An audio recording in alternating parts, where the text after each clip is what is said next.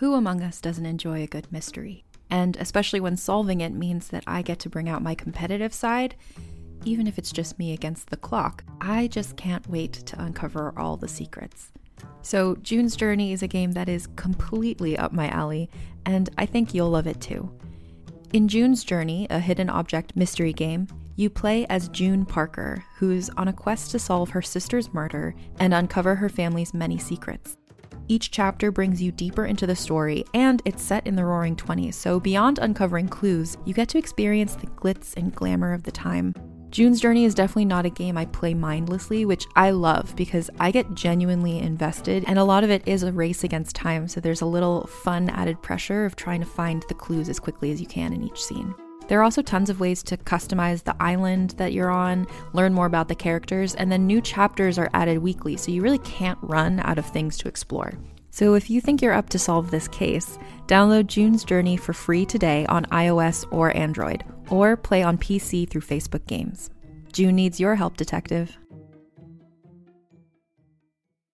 Even hardened genre fans will find themselves whimpering at each new revelation. Publishers Weekly. The Infected Trilogy is an unabridged 3-season audio fiction series from #1 New York Times bestselling novelist Scott Sigler. Infected is a marvel of gonzo, in-your-face, up-to-the-minute terror. Lincoln Child, New York Times bestselling author of Relic and the Pendergrass series. 88 episodes, 53 hours of horror are free and available now wherever you listen to podcasts.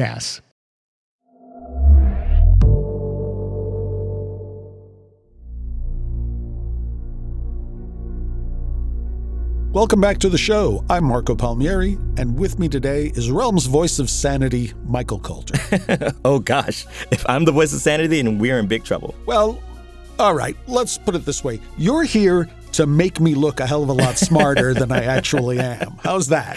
That sounds okay? good. You're here to you bring the intelligence to the equation. I'm just grateful to have you, Michael. So back in the day, before I came to Realm, I was an editor at Tor. I've said this before. And one of the things that I used to do, aside from editing and acquiring novels, was I'd pick up the occasional short story for Tor.com. And the story we're featuring today is one of them. It's written by Brooke Bolander, and it is one of the most heart-wrenching, moving stories that, I've come across in recent years. Brooke is a fantastic writer. I'll say more about her after we've listened to it, but I think you guys are really in for a treat. Well, I can't wait to see what other amazing stories you bring to us, Marco. But first, I'm excited to hear what's on deck for today. It's a story about the end of the world, a little girl, and the final lesson she learns from Earth's animals before they depart forever. So let's dive right into No Flight Without the Shatter, written by Brooke Bolander, narrated by Gail Shallon.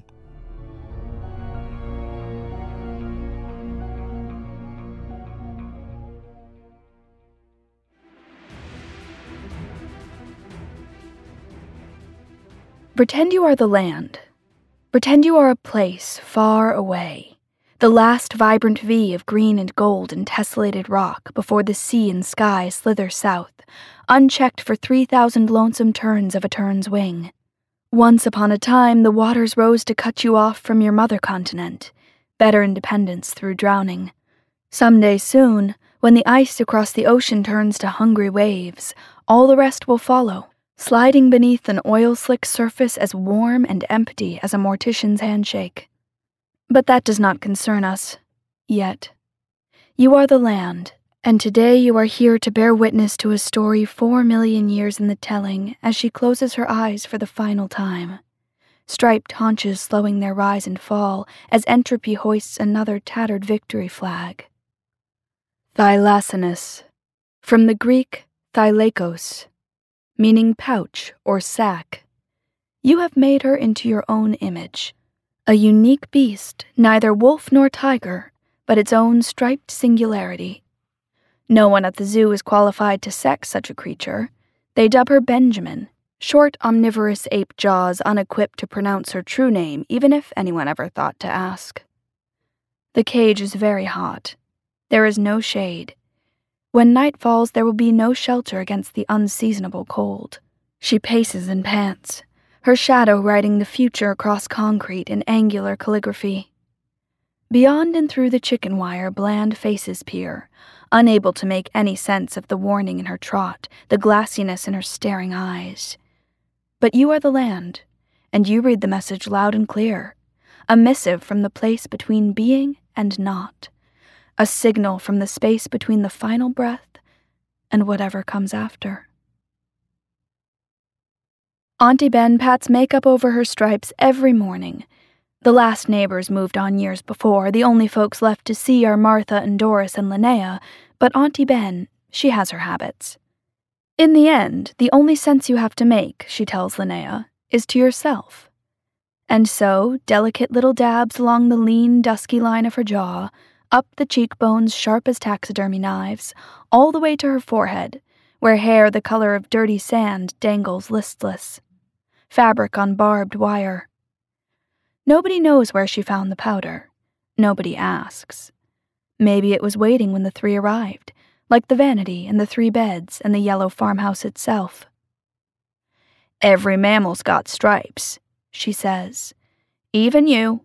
Fella named Blashko found 'em. Somewhere back along the line, your people took 'em off as easily as I shuck my own skin. Buried them in a cigar box out back.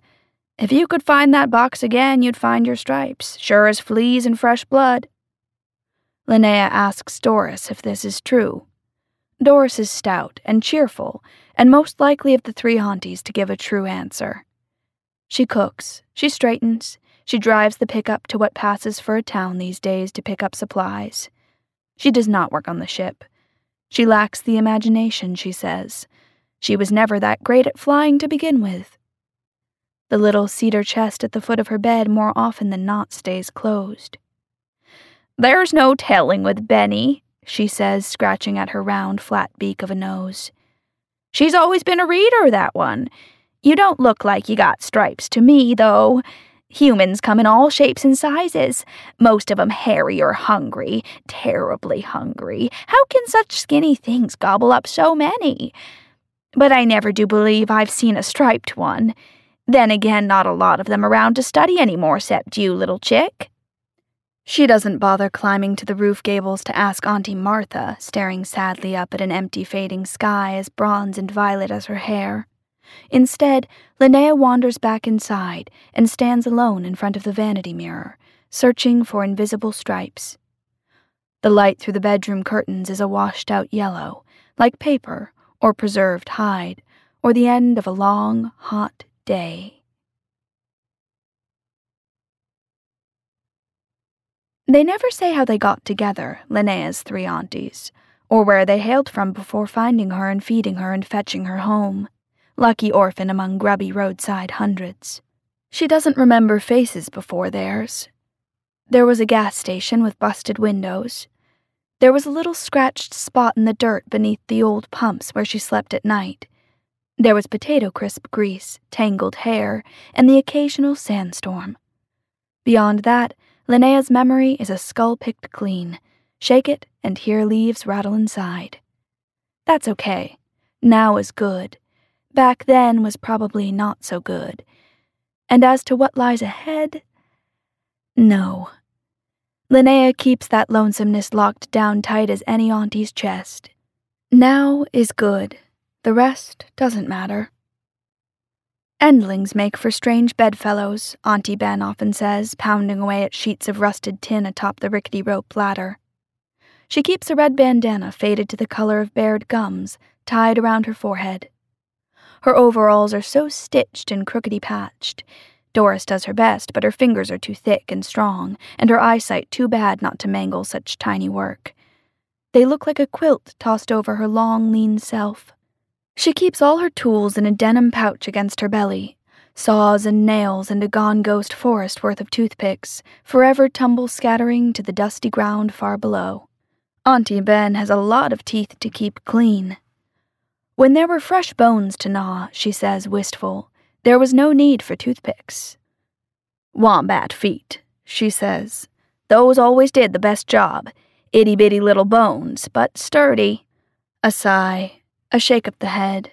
Back to soldering a seam, goggles pulled safely down, impossible jaw firmly set. Auntie Martha mostly draws star charts. sitting atop the farmhouse with paper and pen. Sometimes she sings.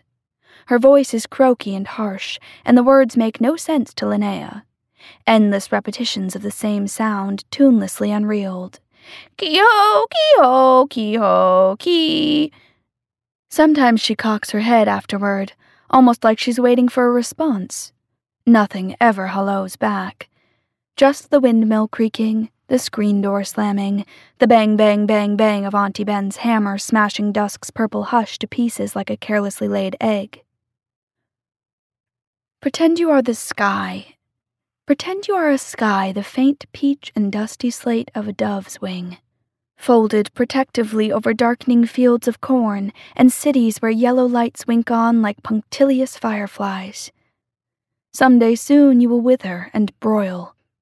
Those newly hatched smokestacks on the horizon will slide beneath feather and skin and subclavius muscle with a hypodermic's lethal care. A payload of jaundice, injected with a belch and a billow, and the resulting buildup of toxins will ensure nothing bigger than a botfly ever darkens your horizon again. Your decay will smother the world, a dead bird huddling over an empty nest. Soon, but not today. Today you are full of life. Screech owl and nightjar, cranefly and bat, they know the spaces between stars. Even the ones locked fast in cage and crate can feel the wheel turning, seasons brushing shoulders on the subway.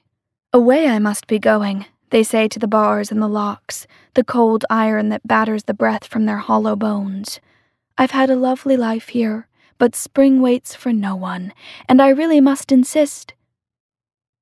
Even when all the rest are gone, millions blasted from your breast and returned as smoke, she feels the pull and calls to you. Every autumn, for 29 years, right up until the day of her stroke. The zookeepers hang the name of a dead president's wife around her foot like a wartime message, hoping for domesticity. But she is still Ectopistis migratorius, traveler in name and nature. She hears the sound of phantom wings and hurls herself against the ceiling, desperate to take her place in the thunder. Her tired old body is the color of a bruise. I'm coming, she whirs again and again. Wait for me, I know which way to go. Once upon a time, Auntie Ben says, seated beside Linnea's bed, there was a cage. But that cage is rusted all to hellfire and back now, and the men who built it are bones in the dust so dry not even a dark-flanked yearling would stop to take a sniff. Nobody remembers a damn thing about those men. Nobody remembers their chickens, their guns, or their stupid cage with the concrete floor. But they remember us, my little naked Joey, sharp-toothed pride of my pouch. We were beautiful and strong. Our stripes left long shadows across their minds. There were plenty left to remember us, but who will be left to remember your kind? Once upon a time, Auntie Doris says, and oh, it was a long time ago, fresh fruit and green grass and the rats and the dogs not yet come, there were nests. Nests on the ground, can you imagine, beneath trees that dropped nuts so close you didn't have to stretch your neck out far to take them. We laid our eggs where we pleased. But then the men came. Yes, and the rats, and the dogs, the terrible slavering dogs, and the guns went bark, bark, bark all the livelong day. Our nests and our eggs and our fine fat selves, we dwindled down to nothing. But do they remember us now? Sweet milk of my crop. Bless my gizzard and claws, they do. Those hungry men stopped being hungry, ages ago, and their guns and their clubs rotted like rained-on feathers. Nobody remembers much at all about them and their growling bellies, but they remember our name. You'd better believe they do. There were plenty left to make our name round and fat, but mercy, who will be left to remember your kind? Once upon a time, Auntie Martha says. Her voice is so soft you have to bend your eardrums low to pick up the words, a halting thing much gentler than her evening song. We were 1,000. We were 1,000,000. We were many, and we blotted the sky with ourselves. We flew where we pleased, and where we flew was pleasing. We followed the star maps, the pull in our heads that said, "Go here, go here." But the guns brought us down by the thousands and the millions and the many. We lost the stars. We lost ourselves. But do you think, little squab of my breast, that they could ever forget the sound of that many wings blotting out the sun? There were plenty of mouths and memories to pass on the beating of a million wings that was our name. As to who or what will be left to remember your own kind, dwindling with no wings to bear them away. Auntie Martha shakes her head. We were many, too, once, she repeats, barely a whisper. I really am sorry. Linnea has a voice, too, but she doesn't use it much. The inside of her head is a safe place, full of futures that will never happen so long as she keeps her words under lock and key. You open doors when you say things. There's no telling what will come out of them, or where they may carry you off to in their jaws. Linnea likes it here. She has no desire to be stolen away. The days flash by unmarked, fur yellow, feather purple, rust red, and change comes in slow, sneaky bursts, the space between looking away and turning back, moments of distraction. The earth grows a little more cracked. The ship teeters a little higher into the brassy sky. The wars elsewhere, according to the dying radio in the kitchen, are running out of bodies. All things run out eventually, unless you outrun them first, says Auntie Ben. Her shadow isn't a woman's, and leaves no question as to her identity, falling snout to tail down the wooden work platform. Your people were never canny enough to plan for the one, nor fast enough for the other. Be a love and fetch me that pair of metal shears from out the kitchen, will you? Linnea does as she's told, crossing the hard pan between farmhouse and building site at a gallop, so the ground doesn't burn her bare feet. Her own shadow is small and knobby-kneed and very much human. Do you know how much you have in common with some of your favorite celebrities, leaders, newsmakers? I'm Evelyn, the host of Reppin', where you'll meet notable people you think you know. You'll find out who they really are and what they represent. Listen to Reppin' wherever you get your podcasts. Pretend you are the sea. Pretend you are a life-filled veil of green and gold and black and blue, covering 70% of the land and most of its mysteries.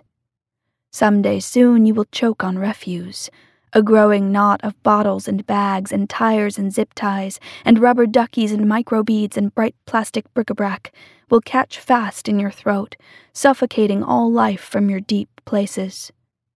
You'll bloat like a dead thing, an albatross chick's belly packed tight and stretched grotesque with all the indigestible junk you've been fed. And when the last coral has withered, when the final whale has sung her question to an empty abyssal plain, and there is not even a hagfish left to mourn her passing, you will rise, primeval, stinking of pig effluent and rotting fish, mercury and motor oil, an entire undead ecosystem marching on the cities of the coast. Soon, but not now, and not for many ages yet. Today, you are bursting with so much life, the men who ride your waves in their great wooden ships cannot conceive of an end to it all. They match the seeming limitlessness of your largesse with an equally insatiable hunger, seeking and searching and grasping. The world has never seen anything like it. There is no time to prepare. Blink, and they're pulling ashore with axes and dogs and fire. Sink their boats, and 600 more will follow. Flood their encampments, and they simply sail to the next island, rats and pigs ravaging in their wake. You have protected this rugged little hunk of jungle and sand well. The animals here are special, coddled by your sheltering blue arms until they barely remember what fear is. The birds nest on the ground and lay their wings aside unused, for of what possible use are wings when there's nothing to flee? Round and happy is Rhaphis cuculatus, Round and happy you would have them forever, your little flightless flock, but you cannot rage hard enough or squall fierce enough to stop what's coming. Hob-nailed sailors' heels in the white sand clomping up the waterline. A crunch and a thud. The first pair of curious eyes dimmed. The killing doesn't stop for years. Axes ring and the fires burn, and the rats and the pigs pick up where the clubs and machetes leave off, shattering eggs and snatching chicks, even after the first settlers grow bored, and Abel Tasman bobs away to wreak civilization on other untouched shores. They eat until there's nothing left of the flock but white sticks in your surf. They capture a few of the young birds alive and send them back across your waters. The last will be put on display as a public attraction, a curiosity kept in a dank, dark little chamber at the back of a shop. She will huddle into herself, feathers fluffed to ward off the chill of this gray place so far from her tropical homeland. The people who pay their pennies to see her will laugh at how round she looks, how plump and silly and vacant-eyed. Nobody left to speak through the kitchen radio. No more words. What's left of the nearby town dries up with the rain. They take what they want from the abandoned shops and load it into the pickup, and there's not a soul left squatting inside or out to squint twice at the theft. Linnea snoops in the cobwebs and cupboards while they loot, because once upon a gas station, that was how she survived, and sometimes she misses the taste of greasy crisps and dime store jerky. There are newspapers, but they're all from a long ways back, and fat as ticks with bad tidings. There are old weather almanacs, but past a certain printing, they all run a woeful rut into the dirt. Rising tides, rising dust, rising temperature lines the color of sunburn. There are photographs, but they're not from a world Linnea knows. There are clocks, but nobody's left to wind them. There aren't any crisps left either. Just plastic crinkling in the creosote bushes, as mournful in its own way as Auntie Martha's evening songs. Linnea licks the sweat salt off her lips as they drive home, the three aunties crammed into the cab, and her alone in the bed with the wind and her thoughts, and the wide-stretched sky.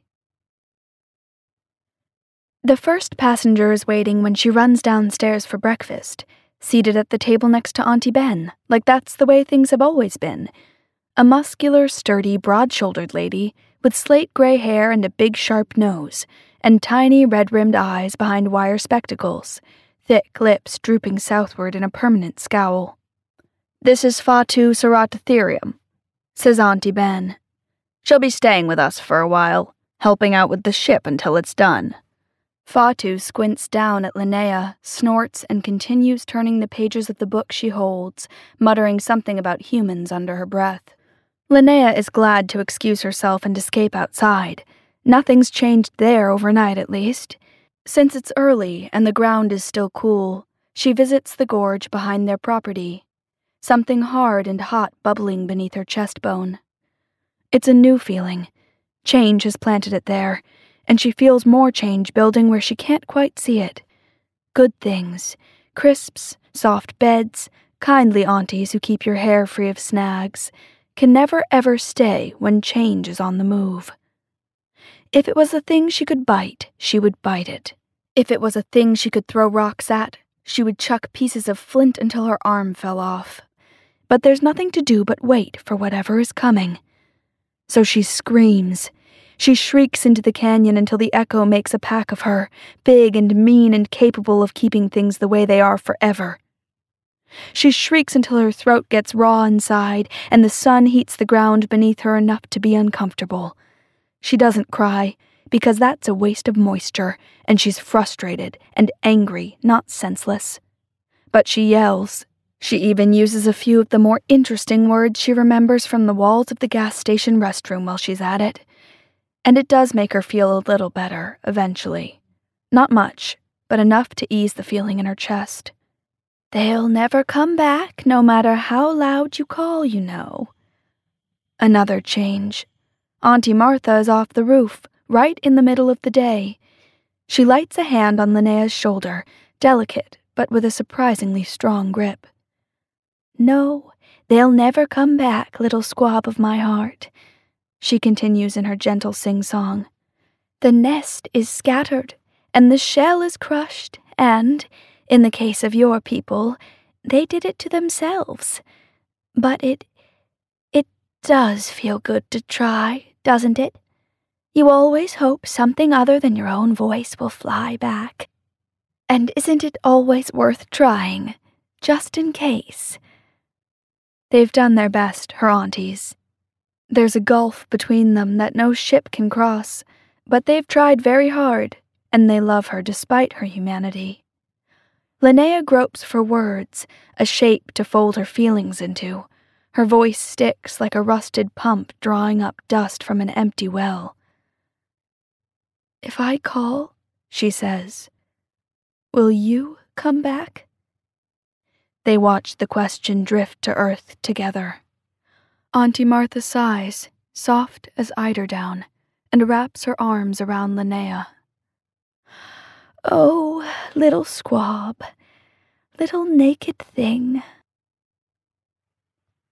More passengers arrive, not just 2 by 2, but in 1s and 3s and severals, all more or less shaped like human women. The radio crackles static, the horizon sizzles with heat, and the farmhouse fills with the noise of idle waiting room chatter. Figures with shadows like frogs and parrots and long-necked tortoises loiter on the porch, smoking and waiting for sundown. Some help Auntie Ben with what's left of the ship's construction, hammer, hammer, saw, slam, bang. Others walk the halls at night, pacing with an impatience you can feel, sparking off their souls like blue lightning. The air, Auntie Doris says, feels like a chick is pecking gentle-like on the other side, looking for the best place to lay into the world's shell with its egg tooth. "I still don't see why it has to be a ship doing the cracking, though," she adds, looking as disgruntled as she ever gets. "I don't trust ships, even the kind that don't go on the water. No telling what a ship will unleash. No, there never is." Linnea tries to stay out of the way, but it's hard when there are so many others around. She takes to sleeping on the roof with Auntie Martha, whose skinny fingers are an ink-stained blur now from sundown to first light as she makes her charts. Scritch, scritch, scritch goes the fountain pen, spinning delicate spider silk lines between stars. The house below them hums hot, creaky impatience in its sleep. Further out in the yard, listing in its scaffolding, the ship looms black and blue. Nothing has an ending. Not really. Auntie Martha says little while she works, which means she says little at all these days. When she does bother speaking, Linnea listens, hoarding every word against future silences. Hatching is not the end of what lies inside the egg, only the end of the shell around it. There's no flight without the shatter, and no flock without the flight. What we're made of will go on. A fledgling in some other place and time will look up for guidance and maybe see the path we leave behind, even when all of this, as it is, she flutters her free hand at the darkened desert, dries and blows away. Change is comforting in that way. Linnea casts a wary eye at the night. She tucks her knees in tighter beneath her chin. Pretend you are the wind. Pretend you are the inhalations and exhalations of the land, the breath of tortoise and tree, twisting windmill and grass blade alike. Someday soon you will kill everything you touch, spreading a mushroom cloud's poison seed from desert to delta to distant island. Death will fruit as heedlessly cheerful as any invasive species mankind has ever sown, unconcerned with distance or climatological delineations, and the world will slowly return to silence. All the world's a graveyard. Like the last soldier in some grim and cautionary fairy tale, you are tasked with whistling past its gates forever. Soon, very soon, the thoughtful pause before a clock's hand flicks to midnight. But not yet. Today, there is still life, although it's a scraggle-tailed, desperate kind of thing, struggling to grow through a coating of red dust.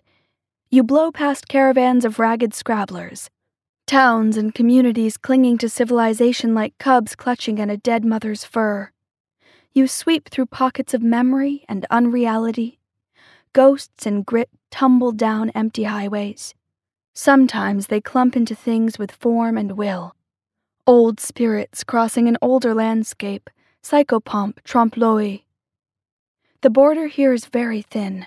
History overlays it all like a second skin, a hidden shape the eye has to unlearn everything to recognize. See the beast with stripes like a cat and jaws like a wolf? See the glaciers that carved the horizon? See the people who lived here before, their homes and their handprints, the blood they spilled in the sand? Old road signs rattle and dance as you pass. Junk food containers whirl. Beside the long black scar of the highway is a gas station. You pause to brush the little girl's bangs back from her face. She's lost in concentration, momentarily distracted from hunger by the task at hand, sunburned forehead creased. Her hands work the old candy bar wrapper into triangles, pyramids, arrows, flaps and furrows, halves and planes. An alchemy of geometry transmuting garbage into a kind of escape. At last, she finishes her spell. It sits stately in her palm for a moment, a crinkled paper bird smudged by dirty fingerprints and time. She lifts her hand to you as you pass, and you take the little gift, touched by the gesture. "Goodbye," she says. You keep on moving as always. The paper bird soars. Goodbye. The farmhouse is at full capacity.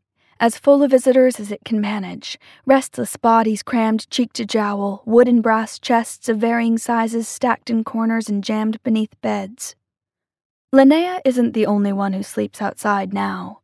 They spill down the porch and into the front yard on rude pallets, shaking sand from their ears and hair when the brassy bright mornings come. It's very hard to avoid their eyes, there are so many of them, and they are all so watchful of her two-leggedness. The ship, finished, Auntie Ben says, as it'll ever be, and as it'll ever be will do just dandy for their purposes, strains at the sky. The nights grow cold and brittle. Linnea lurks around the edges, hugs corners, and spends most of the days remaining with a fist-sized knot churning in her stomach. The passengers move their trunks and their bedding to the foot of the ship. The farmhouse deflates a little. The knot in Linnea's stomach stays the same.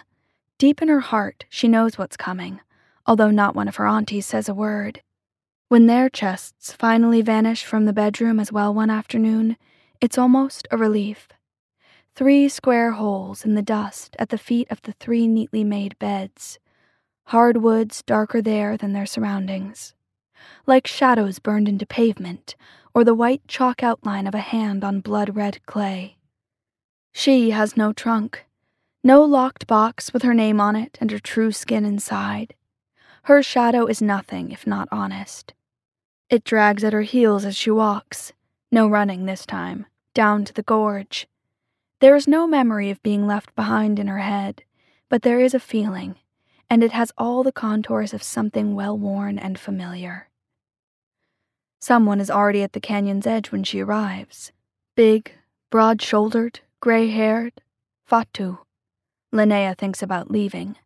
She thinks too loudly and too slowly, and Fatu notices her. Linnea waits to be ignored, dismissed, or snorted at. Fatu's never had time for anything much other than working on the ship, and no time at all for a human child, no matter how beloved of her hosts. After their first meeting, Linnea had done her best to stay out of Fatu's way. Up until today, she had proven pretty good at it, too. Instead, Fatu wordlessly waves her over with a blocky hand. They sit together in silence, big and little legs dangling over the gorge's lip. To their left, the sinking sun is an angry, infected red. "They lied about my kind when they first saw us. Dumbest damn thing." Fatu doesn't take her eyes off the horizon as she speaks. Her voice is a rumble Linnea feels in the unmapped interior of her chest. This was way back, before cameras or jeeps or automatic weapons or any of that sort of shit. You know how many horns they said we had when they sent word back home? Or where they said we had them growing from? Some pea-brain blinder than my grandam drew a picture, and that picture, it grew some legs. It ran far. Soon everybody thought the lie was truth, all on account of one silly, stupid drawing. Nobody there to correct them, nobody around to tell the true story, and it wasn't as if we could speak for ourselves. She half-heartedly flicks a pebble into the chasm. Lies are like ticks. If you have no birds to pick 'em off, they breed, and they suckle, and they turn your world sickly. Your vastness shrinks, your skin gets thin and pale. Soon, all you are left with is unicorns. Fatu spits this last word from her mouth like a nettle. She chews on her bottom lip for a moment, brow furrowed, nostrils flared. Linnea waits. A unicorn is a fine fiction, she continues eventually, but it isn't me. On the final night, they build a fire in the ship's shadow. They open their chests, their trunks and their suitcases, their valises and chiffonnets, and they tell stories. A dark-skinned woman with green hair and curved lips is the first to unlock hers. Inside is a cloak covered in emerald feathers, neatly folded. She pulls it over her shoulders with an eye-dazzling flourish. In the darkness between blinks, in the waver of heat off the bonfire, she melts and changes. Now she's a green and red parrot, perched on the trunk's open lid. Her audience leans in. I was 100, she says. I was 1,000,000. Although I did not know what million meant. Our forests were as green as our feathers and just as numerous. The fruit was sweet, the chatter of my flock sweeter. Silence was another word we did not know the meaning of, and we were happier for it. Loudest of all those millions was my mate. There was no nut her beak could not shatter. We raised many clutches together, fine and strong and shrieking. She lets that picture hang in the air, a green place filled with the screams of a happy, prosperous people, wings flashing in the dapple. Linnea, who has only ever known red dust, cannot see it no matter how hard she tries. They cut the trees down one by one, and my people soon followed, she finishes. Those hills are bare now. They know the meaning of silence. A pause, and the parrot flies into the fire. Only her shadow emerges from the flames. It flaps into the high scaffolding surrounding the ship, lands and waits. The next to step forward is sharp-faced and angry, and almost as short as Linnea herself. She yanks her furry brown hide from inside its chest. No nonsense, no pause for dramatic effect. A blur, and a noise like teeth clicking together, and a shrew glares up at the crowd, with eyes like glass splinters, daring interruption. The sons of bitches plowed up my burrows, she yells. If her body is small, her voice is more than loud enough to say what needs saying. They built apartments there! Apartments! Good riddance to the lot of them. I hope what's left of the bunch enjoys the misery they've made. She shoots Linnea a triumphant, bitter look and stomps one of her little feet for emphasis before skittering into the flames. Her tiny shadow is swallowed up entirely by the ship's massive one. There are stripes on the cheeks of the third, and an expression that says she's never dabbed makeup over them and might sooner cut off her own head than entertain the thought. She holds her chin high as she changes, higher still as she speaks. Her voice is a razor wrapped in velvet. They took my forest, she says. They took my prey. They took my people's skins. Not my skin, but that didn't matter too much in the long run now, did it? Her tail tip swishes. Their fear was deadly enough, but their admiration was what crushed the windpipe. There's nothing worse for continued survival than their wanting to be like you, to touch you, to possess you. Once they get it into their heads that you're special. The tigress shakes her head disgustedly. She stalks off to meet her fate. One by one they stand and have their say. One by one the cluster of shadows beneath the ship's bulk thickens, scale and fin, feather and fur. A woman with black and yellow hair and a voice like many voices buzzing together. Leather-faced, leather-skinned aunties with slow-spoken, toothless mouths. Enormous fatu. The fire takes them all, changing them, and their stories are all different and yet, at the heart of things, all the same. Linnea watches with growing apprehension, fear coiling inside her. She cannot decide which is more terrifying, walking into the fire or being left out of it. The sky lightens. The group thins. 3 left. Auntie Ben, Auntie Doris, and Auntie Martha. Linnea wants to cry out, "No!" But something solid seems lodged in her throat. Auntie Ben goes first. With a fond, wry smile, she retrieves her skin. A long-jawed, rangy thing, neither wolf nor tiger, with stripes on her ragged flanks. That is the true shape of Auntie Ben. "I've told my story about as often as anyone cares to hear it," she says. "We were strong and swift, and lived freer than scrub seed. Men came. They did what men carrying guns do. Just to add insult to injury, they stuck the last of us to die in a bloody concrete cage as a way of saying sorry. I'm tired of blathering on about that, though. If it pleases you all, hell, even if it doesn't, I'd rather never think about it again. I'd rather kick sand over this dead place and head for the stars, where other somewheres might be in need of fur and feathers and sharp, smart jaws full of teeth. Chicks leave the nest, and joeys leave the pouch. It's just about time for all of us to do the same." She doesn't step into the fire. Not yet. Instead, she pads across the open space, stripes rippling across lean muscle. She keeps on coming until she's so close Linnea can smell the dusty musk and fur scent of her. It's a wild reek, which makes it slightly unnerving, but it's also Auntie Ben, which makes Linnea abruptly sob and fall forward to hug the rangy creature around her rough neck. Auntie Ben allows the mauling, good-natured as always. "I know you're afraid of changing, little one," she says softly. "Your people never were any good at it, and you've seen how that turned out.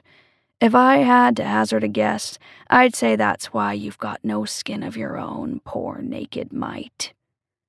A long pink tongue flicks out to touch Linnea on the cheek.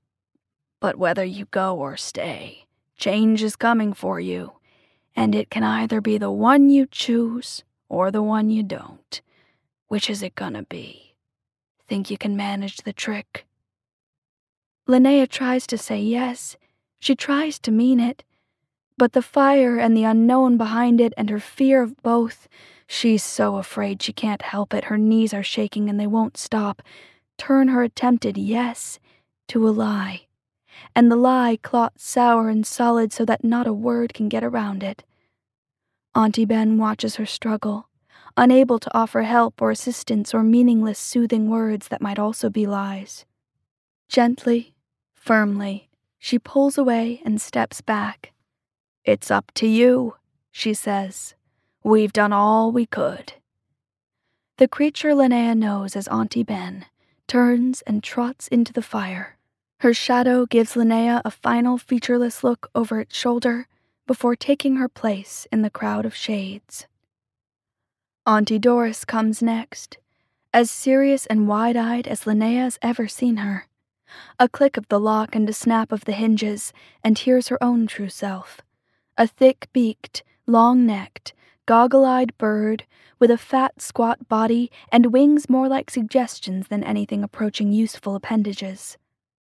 She takes a look at herself, the stout legs, the powerful claws, and chuckles fondly. Round as an egg, bless my bottom feathers. And what better way is there to be?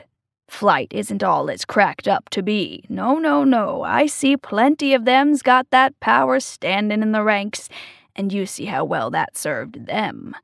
They're passing on through the fire, same as I. A firm nod of the bulbous head. I admit to mistrusting fire.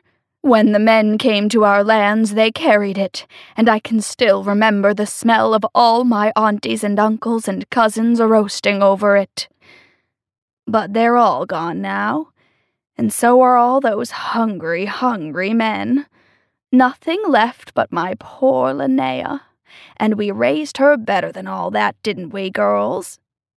She waddles closer. Linnea hugs her as well, soft feathers over surprisingly hard muscle, like a silky, affectionate fire plug. You learn things, being so low to the ground, she says. You learn to be sturdy. You learn how to appreciate the earth you're planted on.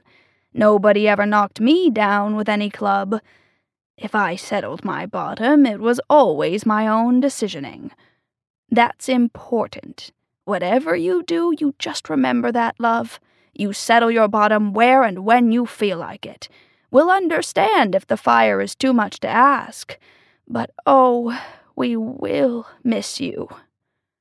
A final affectionate butt of the head, a long fond look, and away she goes, at as stately a pace as one of her kind can muster.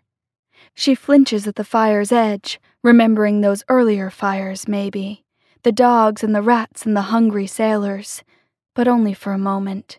Auntie Doris is stronger than she looks. Auntie Martha's trunk is lined with yellowing maps of the stars, and the feathers of her cloak are the slate and peach of the pre-dawn sky. She settles on Linnea's shoulder with a whistle-whir of wings. We were more like your kind than all the others in our way, she says, close to Linnea's ear. So many of us, we blotted the sun and stripped the branches. But we exist to learn and to change in the learning, in the hopes that someday we may find ourselves changed enough to tell our stories and tell them honestly, no matter how much that may sometimes sting. Then we can become something else and fly on. Her claws dig through the thin fabric of Linnea's shirt. I am uncomfortable with all this talk of decisions. There's nothing wrong with needing more time. Hatchlings grow their feathers when they will. Do you feel your people are ready to have their story told? Linnea looks at the shadows and the rocket. She stares into the fire. All she knows is potato crisp wrappers and garbled voices on the radio. The aunties gave her love, but in their love they neglected many things. There are some things that cannot be taught, only learned, Auntie Martha says, as if hearing the thoughts rattling around in her head. That was not our story to tell, little fledgling. We're ghosts, and you are still alive, but we love you, and that makes the letting go hard. No one, not even those you care about, neither I nor Ben nor Doris, can or should force you into a change you aren't prepared for. It has to be your own decision, in your own time. She fluffs her feathers and rubs her head against Linnea's cheek. Remember our stories while you learn your own, she whispers. I left star charts for you. They're in the bedroom, in a box beneath my bed. I carry my own in my head, the same as my people always have. A note of pride. Catch up when you're ready, and no sooner. Be good. Remember we love you. Shades marching 2 by 2 onto a shadowy ship, shadows of tiger and thylacine, dodo and dingo, elephant and sharp-horned rhinoceros. They hop and fly and pace up the gangplank in silence. The fire beneath them dies to embers as the light in the east grows, and the last disappears inside, the rusted old hatch slamming shut behind them with a clang. Nothing happens at first. Then there's a slow rumbling from within the rocket's guts, a rust-rattling, bolt-testing shudder that grows and grows and grows until the entire ship and all the ground around about it are shaking like a penny in a tin can. The first red rays of the sun set fire to the scaffoldings and fins, the soldered seams that patch the scavenged eye-tooth length of the thing together. Orange dust rises like smoke. The long, pointed shadow at its base jitters faintly. The ship begins to topple over. At the same time, its shadow pulls itself free of the dusty ground, ascending with a noise like a hurricane wind, made up of the calls of every animal to ever creep, or crawl, or flap, or low. A joyous, cacophonous menagerie. It lifts higher and higher, charging to meet the dawn as far below the ship collapses completely. The air is full of sand and twigs and old litter picked up by the whirl, candy wrappers, plastic bags, feathers. Chunks of scaffolding tumble bang to earth, end over appetite, adding their own clattering boom and roar to the morning, as the shadow pulls away.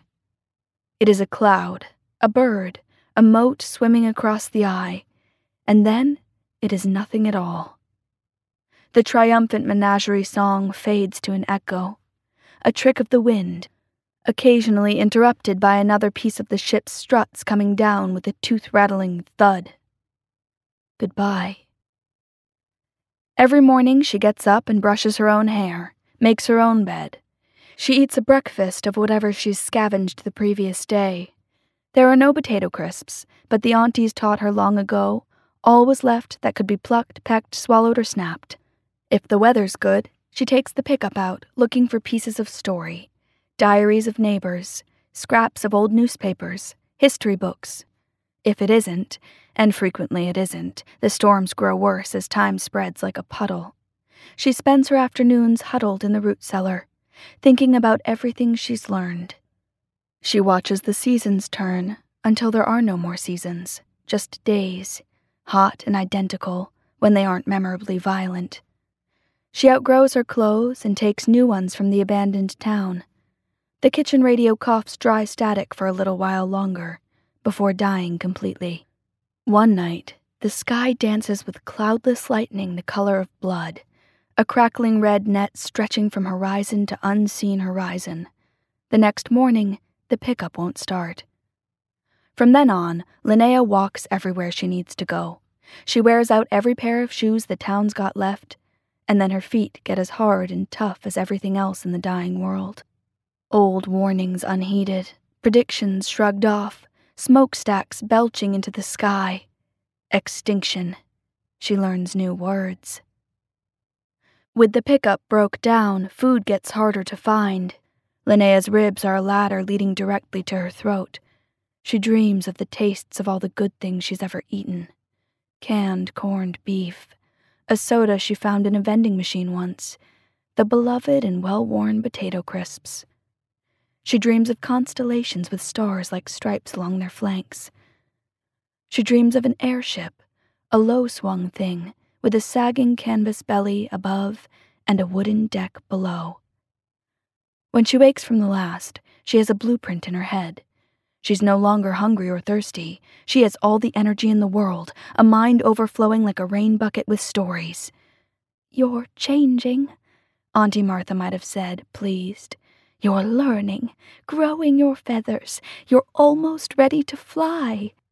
Saying goodbye stripped Linnea of her fear. Once the worst comes to pass, what else is there to fret about?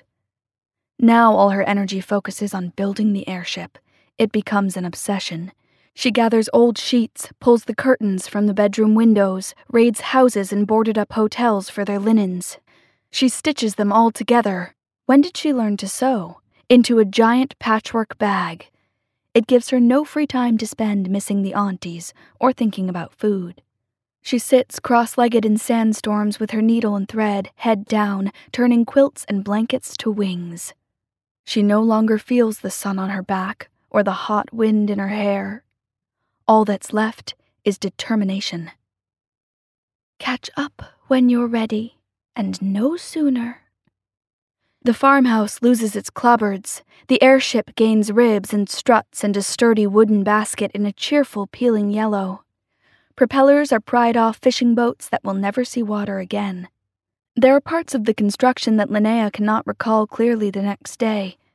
A dark spot in her mind's eye, and the patchwork bag is stretched and nailed firmly over the frame, and she has no memory whatsoever of how it got there.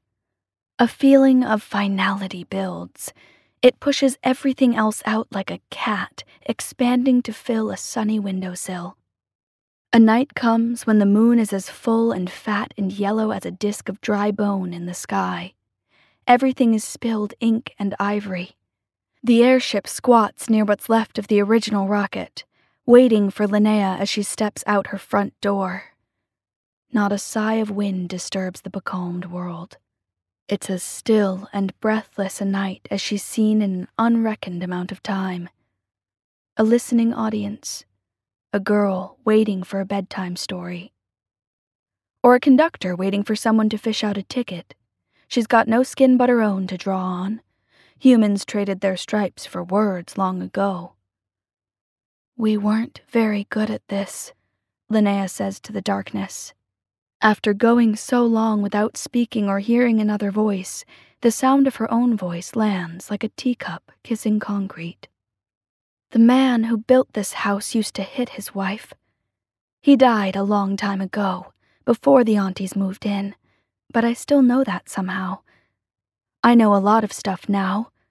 I know all the things I learned and all the things I didn't.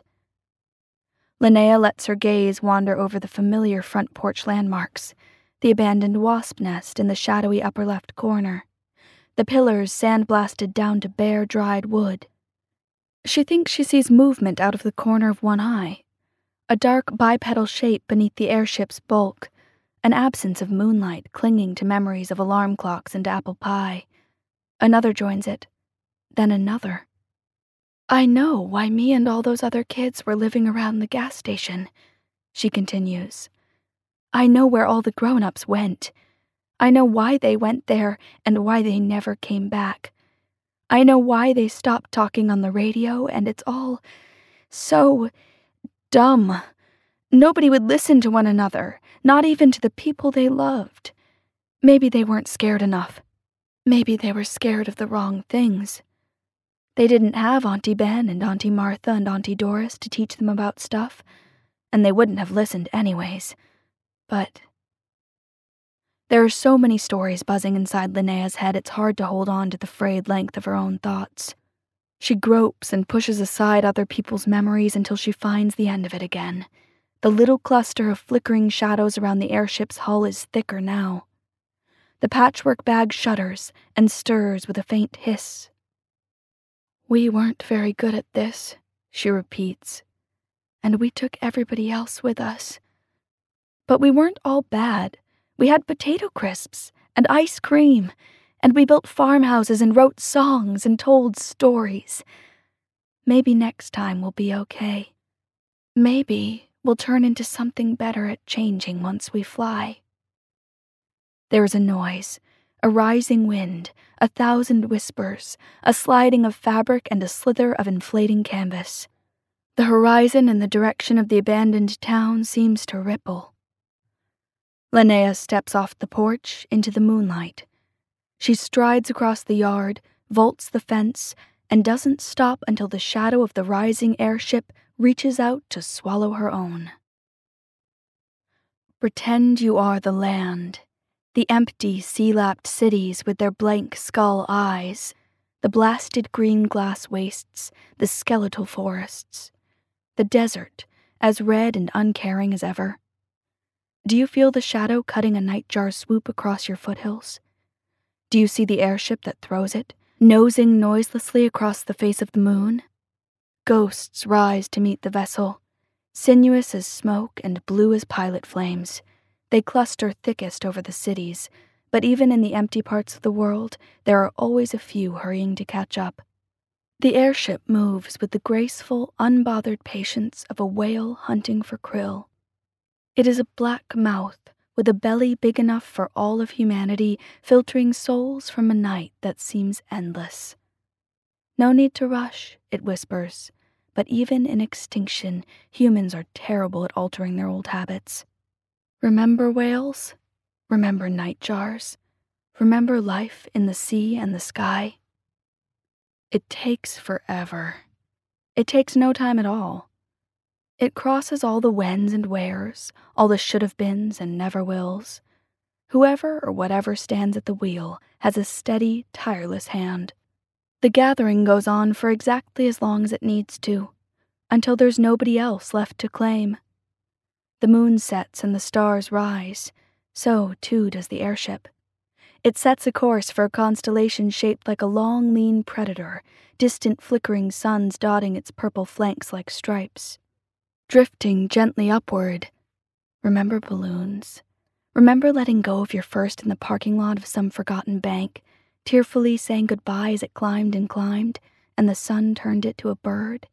Distance shrinks its size, taking memories of telephones and coffee tables and radio broadcasts along with it.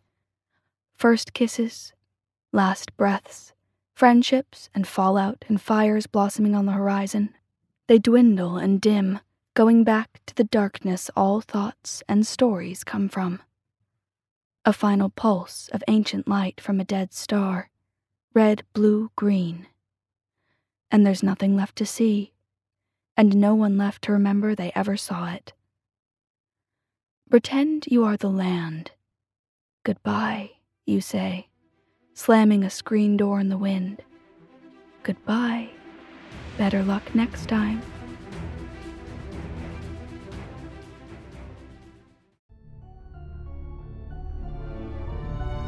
Wow. So, as I said earlier, Brooke's writing is absolutely beautiful, and she has a penchant for including sentient animals in a lot of her work. She did a novelette for me while I was at tour called The Only Harmless Great Thing, which involved, among other things, sentient elephants interacting with humans in the early part of the 20th century. And it sounds utterly weird, and in some ways it is, but it is absolutely one of the most moving works of fiction you'll ever read or listen to. And, it won the Nebula Award, so it has a lot going for it. And No Flight Without the Shatter is in that same family of genre fiction that Brooke is so good at. Yeah, I definitely saw that come through in this story. Like, I'm in awe of the writing and the message behind it.